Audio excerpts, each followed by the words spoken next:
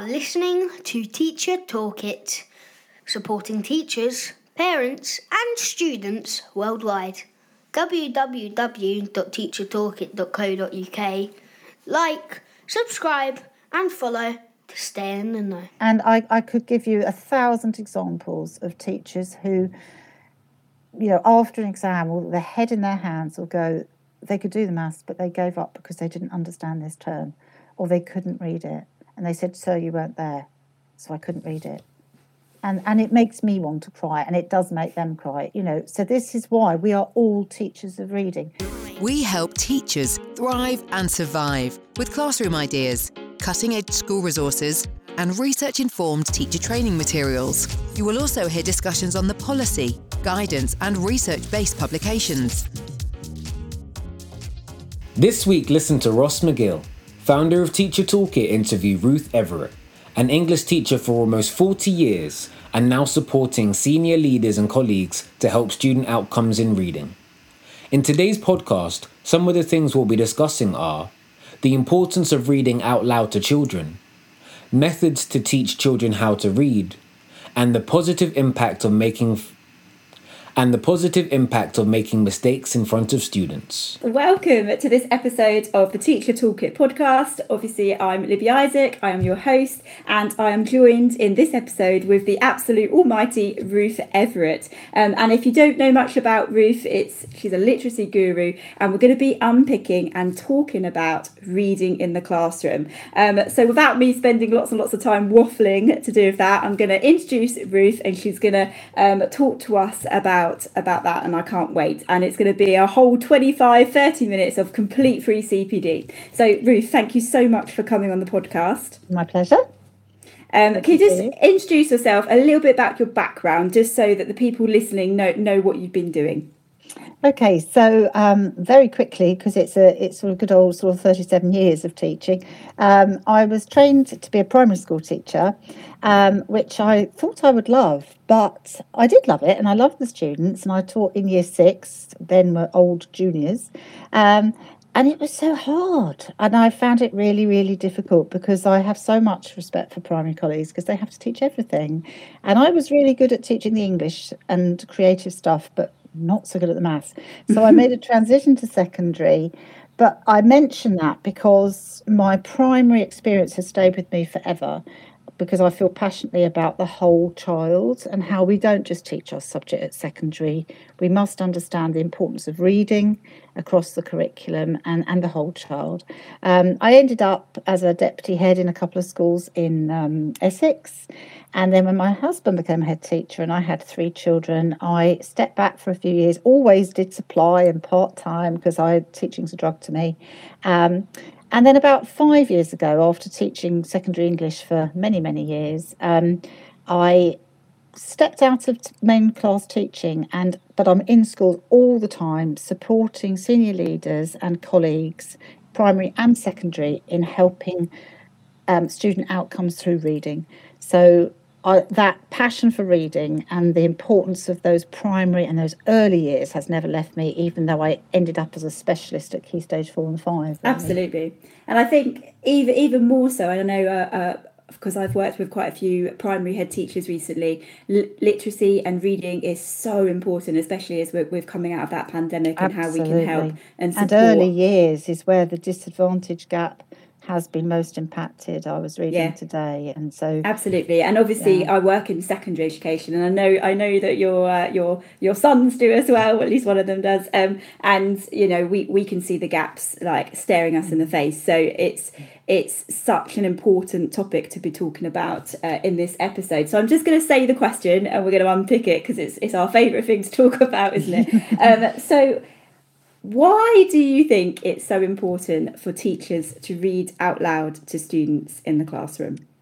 Okay, so those of you who have young children, this will resonate with you particularly. So for me, my husband and I, we were very busy deputy heads together, and then he was a head, and we would fight one another in the evening to be the person, to be mum or dad, who would snuggle up with the boys in bed and read to them and read with them. And I think that that's where a child's love of reading and that interest in words, that triggering word curiosity, if you like, comes from. And children who have that early start with word-rich homes where dialogue and hearing words is so profoundly important, they have a foot in the right direction before they start school. In education circles, it's known as the Matthew effect. So in other words, the rich get richer. So children like my own, 3 lads, all summer born, so should have been the most disadvantaged, if you like, statistically in the education system, all went to their local secondary school, primary schools, but they're high achievers. And that isn't because they're geniuses, they're really not. They're like me, they work hard, but they also had that early intervention, if you like, of talk and listening to reading, so that when they started school, words were familiar. There was a love of language already. Unfortunately, our children, I'm sure your children will be the same as mine, Libby, have had that rich early years experience Absolutely. of being read to. They ask you, they chortle at the same lovely phrases like "I love you to the moon and back." You know, they ask you again and again. That imitation, they imitate. Children who haven't had that gift of that kind of early language experience don't have those skills when they start school. So it is even more important that teachers, when they're teaching anything, whether it's a maths question, a tricky word question as we call them at GCSE, or a history source question, we read it to those children who struggle with reading, because you're immediately giving them an access in, because they've heard the words before they then have to try and read them. And if a child is not reading with what we call automaticity or with fluency, if they're still decoding, they are reading 3.5 times slower.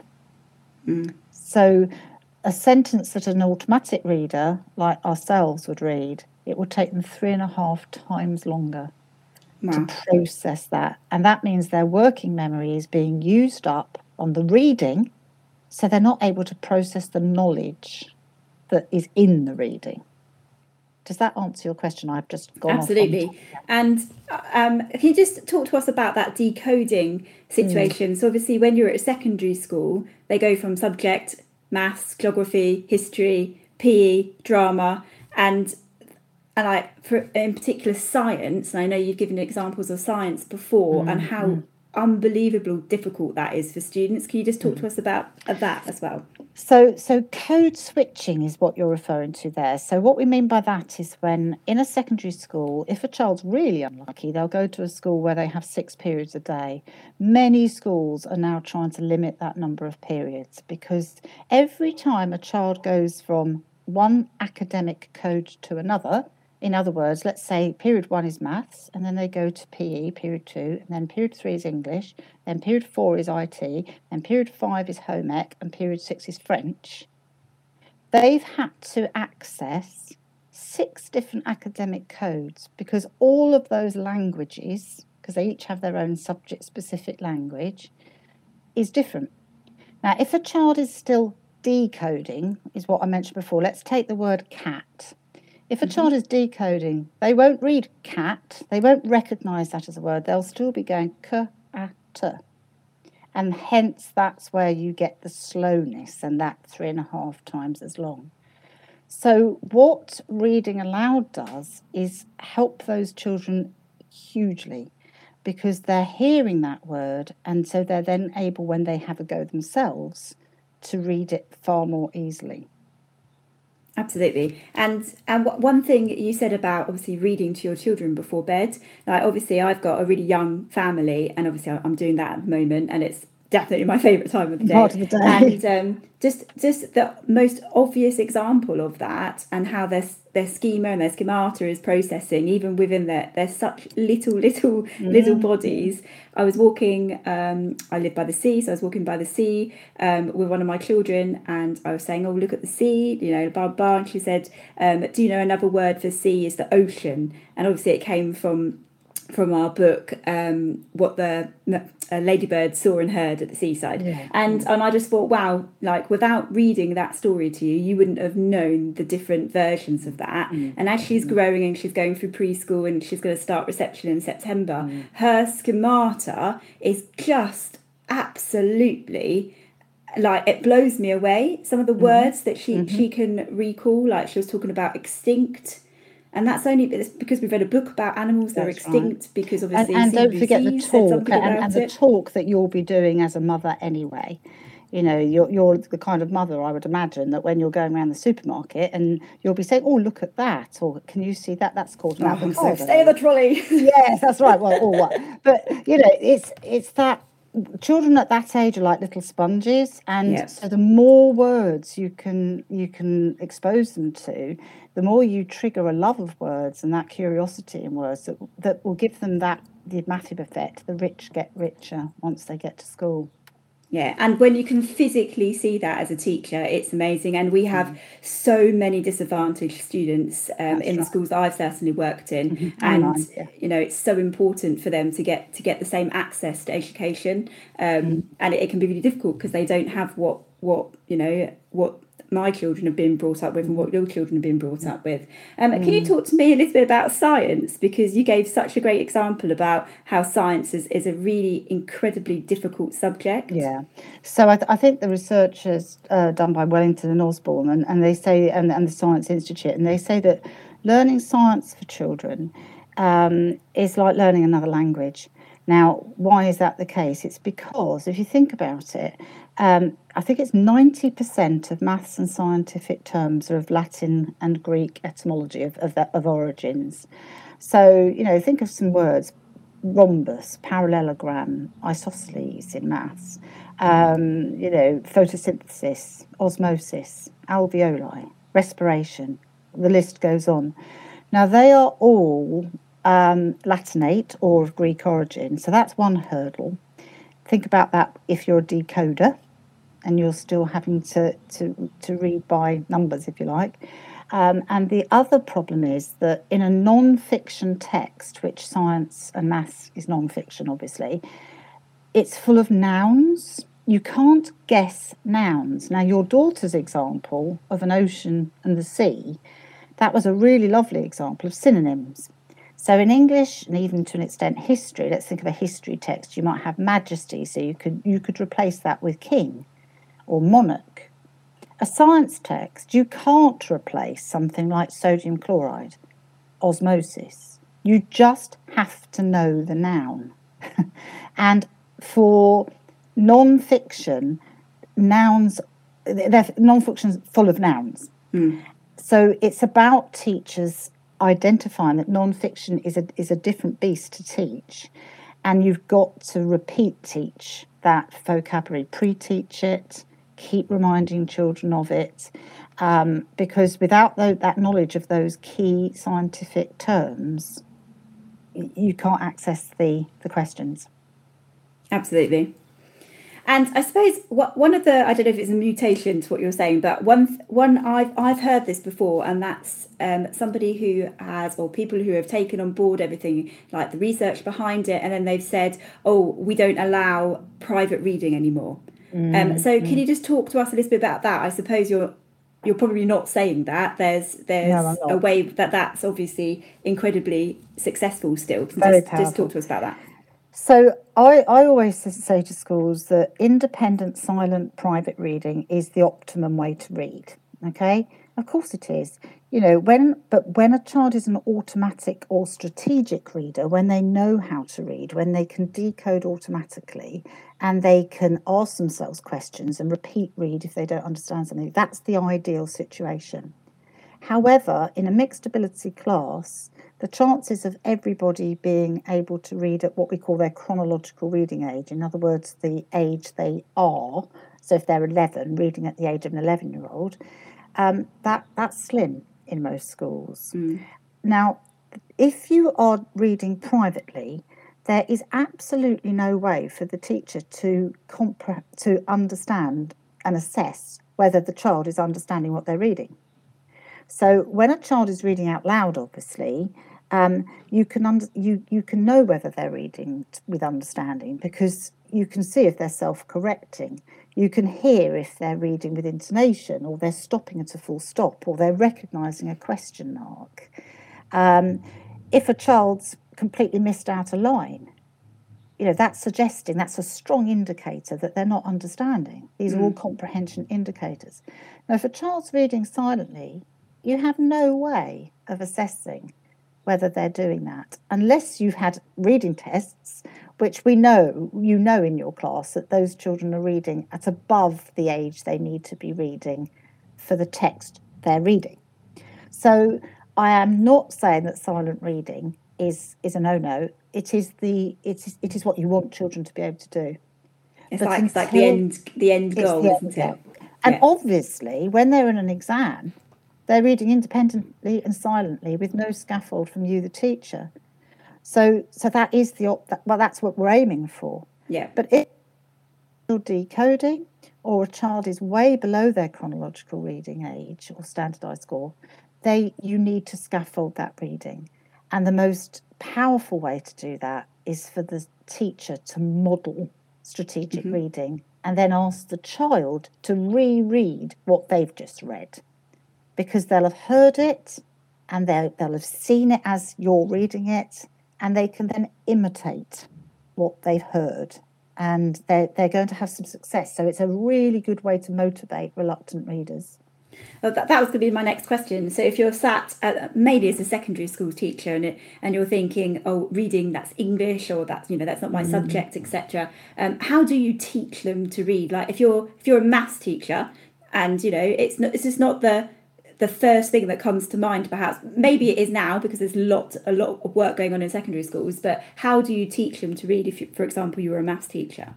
So your maths teacher, I've seen some brilliant heads of maths, encourage their whole department to read aloud from the PowerPoint, from the questions on the PowerPoint.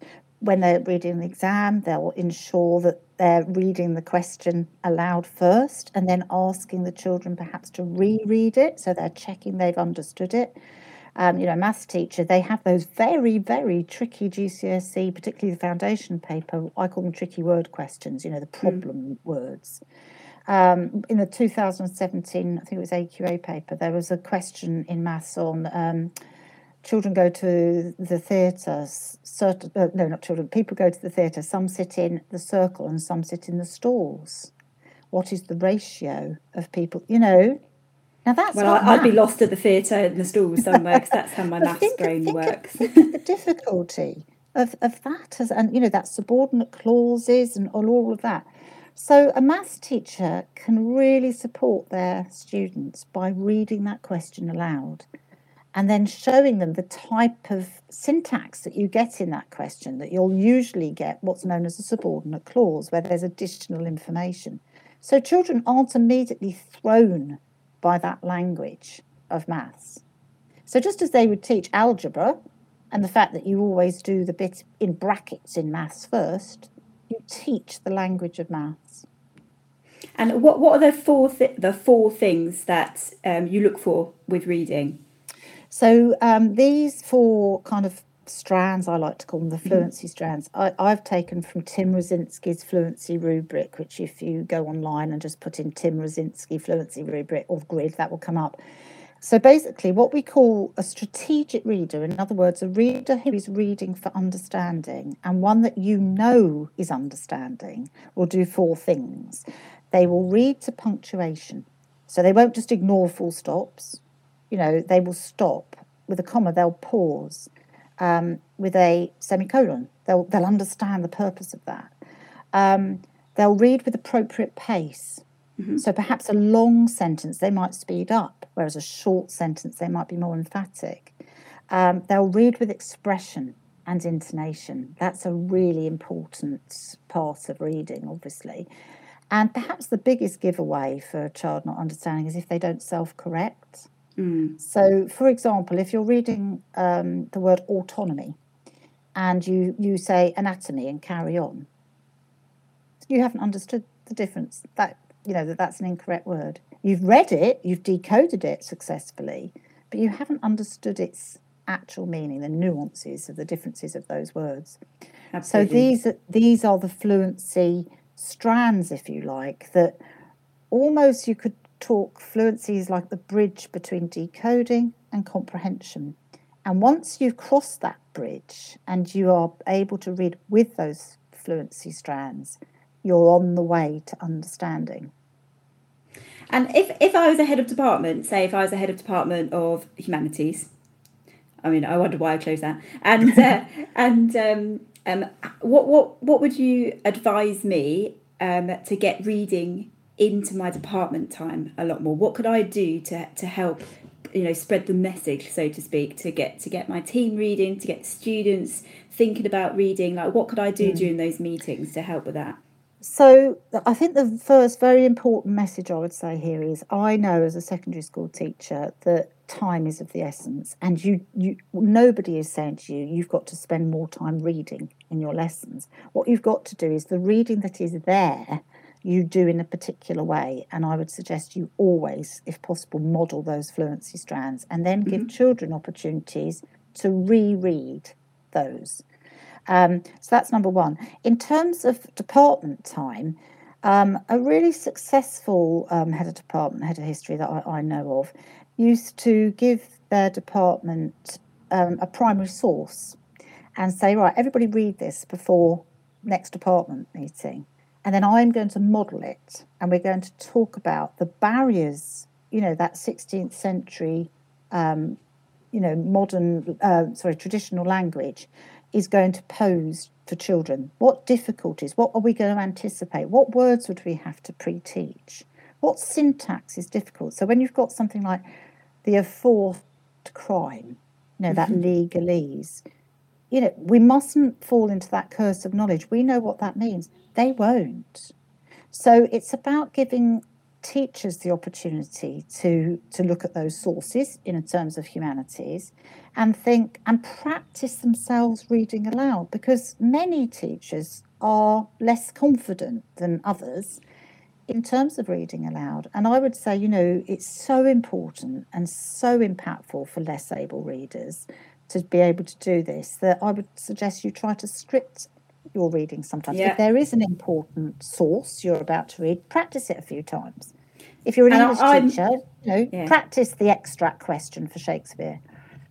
I'm very aware that that's definitely my weakness in life. Like some words I can't pronounce, and I cannot read. It's not my strength. So, and especially when I'm teaching history, I might, we're doing Nazi Germany, and I actually go into the language department and say, how do I pronounce this correctly? Because I've been teaching it for years, and I know that I'm not getting it right. And write it down. It's called text marking, Libby. So if you know you're going to teach something with some tricky words that you might fall over, first of all, make the mistake, because there's nothing more powerful for a child to see you self-correct, and that it's absolutely fine to do so. That's really powerful, to make a mistake and say, I don't think I said that right. Let me do that again. Yes, that's better, So right staug fire, say it wrong, and then say, I'm going to correct myself. It's not that. And that's showing children that you're not perfect and that you've got to practice, and that reading is part of that. Going back to the head of department thing, so maybe if you've modelled the following department meeting, you might say, right, so-and-so, could you bring a source along? Make sure we've all had a chance to read it first, and then you're going to model it. So it becomes part and parcel of the importance of source work in history. Maths, you could make the tricky word question. Can we just have a go at reading that? How do you read that? How would you break it up? How would you expose children? Would you then give them an opportunity to reread it themselves, or text mark? So yes, that's what I would do. Because like you've said before, a lot of the time students don't fail because they can't do the maths, they fail because they can't access the question. Absolutely. And I could give you 1,000 examples of teachers who, after an exam, or their head in their hands will go, they could do the maths, but they gave up because they didn't understand this term, or they couldn't read it. And they said, sir, you weren't there, so I couldn't read it. And it makes me want to cry, and it does make them cry, So this is why we are all teachers of reading. And that doesn't mean that if you're a science teacher, 80% of your lesson is reading. What it means is you take opportunities when they arise to read aloud and give children opportunities to then reread what you've read aloud. Brilliant. Yeah. Thank you so much. I'm just going to do a tiny little quiz just so we get to know you a little bit, and you'll help me with my next podcast. So I'm going to ask you some questions and you just have to answer them as quickly as you can. And obviously some will take a little bit longer than others. So my first question to you is, what's one piece of educational research or an educational book that you think stands the test of time? That's your favourite piece of research. I'm going to have to say that it's E.D. Hirsch and the knowledge-based curriculum and all the work around knowledge versus skills, which is such a misnomer in the first place because, of course, both are equally important. But I think that really was a light bulb moment for me, understanding that if you say to children, go and find out about that or talk about that, you get these empty conversations. What you need to set them up with the knowledge, instruct them with what they need to know, and then give them the opportunities to learn more and enjoy the learning. So I think the whole cultural literacy and that for me was a major brilliant. What's your biggest achievement so far? Gosh, I think my biggest achievement was loving English in the classroom. Yeah. You know, and going and watch. I mean, I don't want to name names, but students who come back when I was teaching and say, "Miss, I'm now an English teacher," because I loved that must feel really good. Yeah.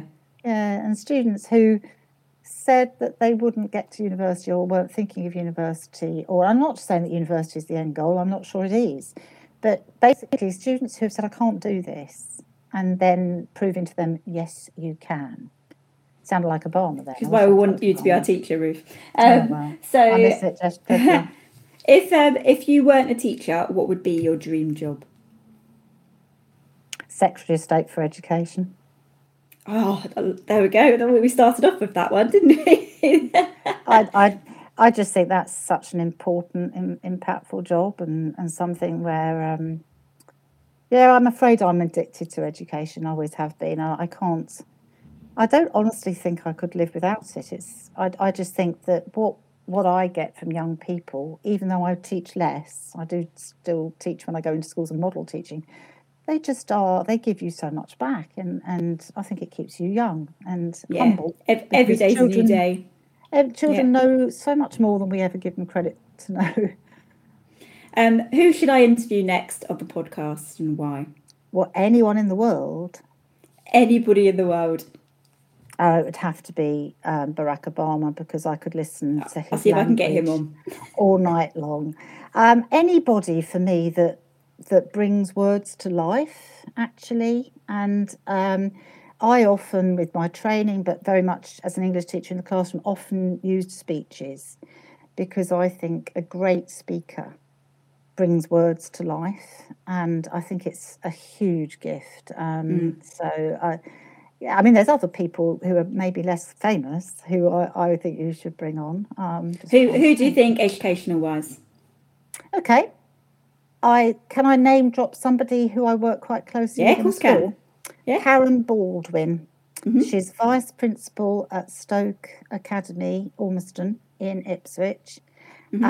She is the most tenacious, gritty lady. I compare her to a terrier, because she doesn't give up on anything. And she has that vision where she won't try and do everything at once. So she'll identify what she wants to improve, and she'll sweat until it's happening.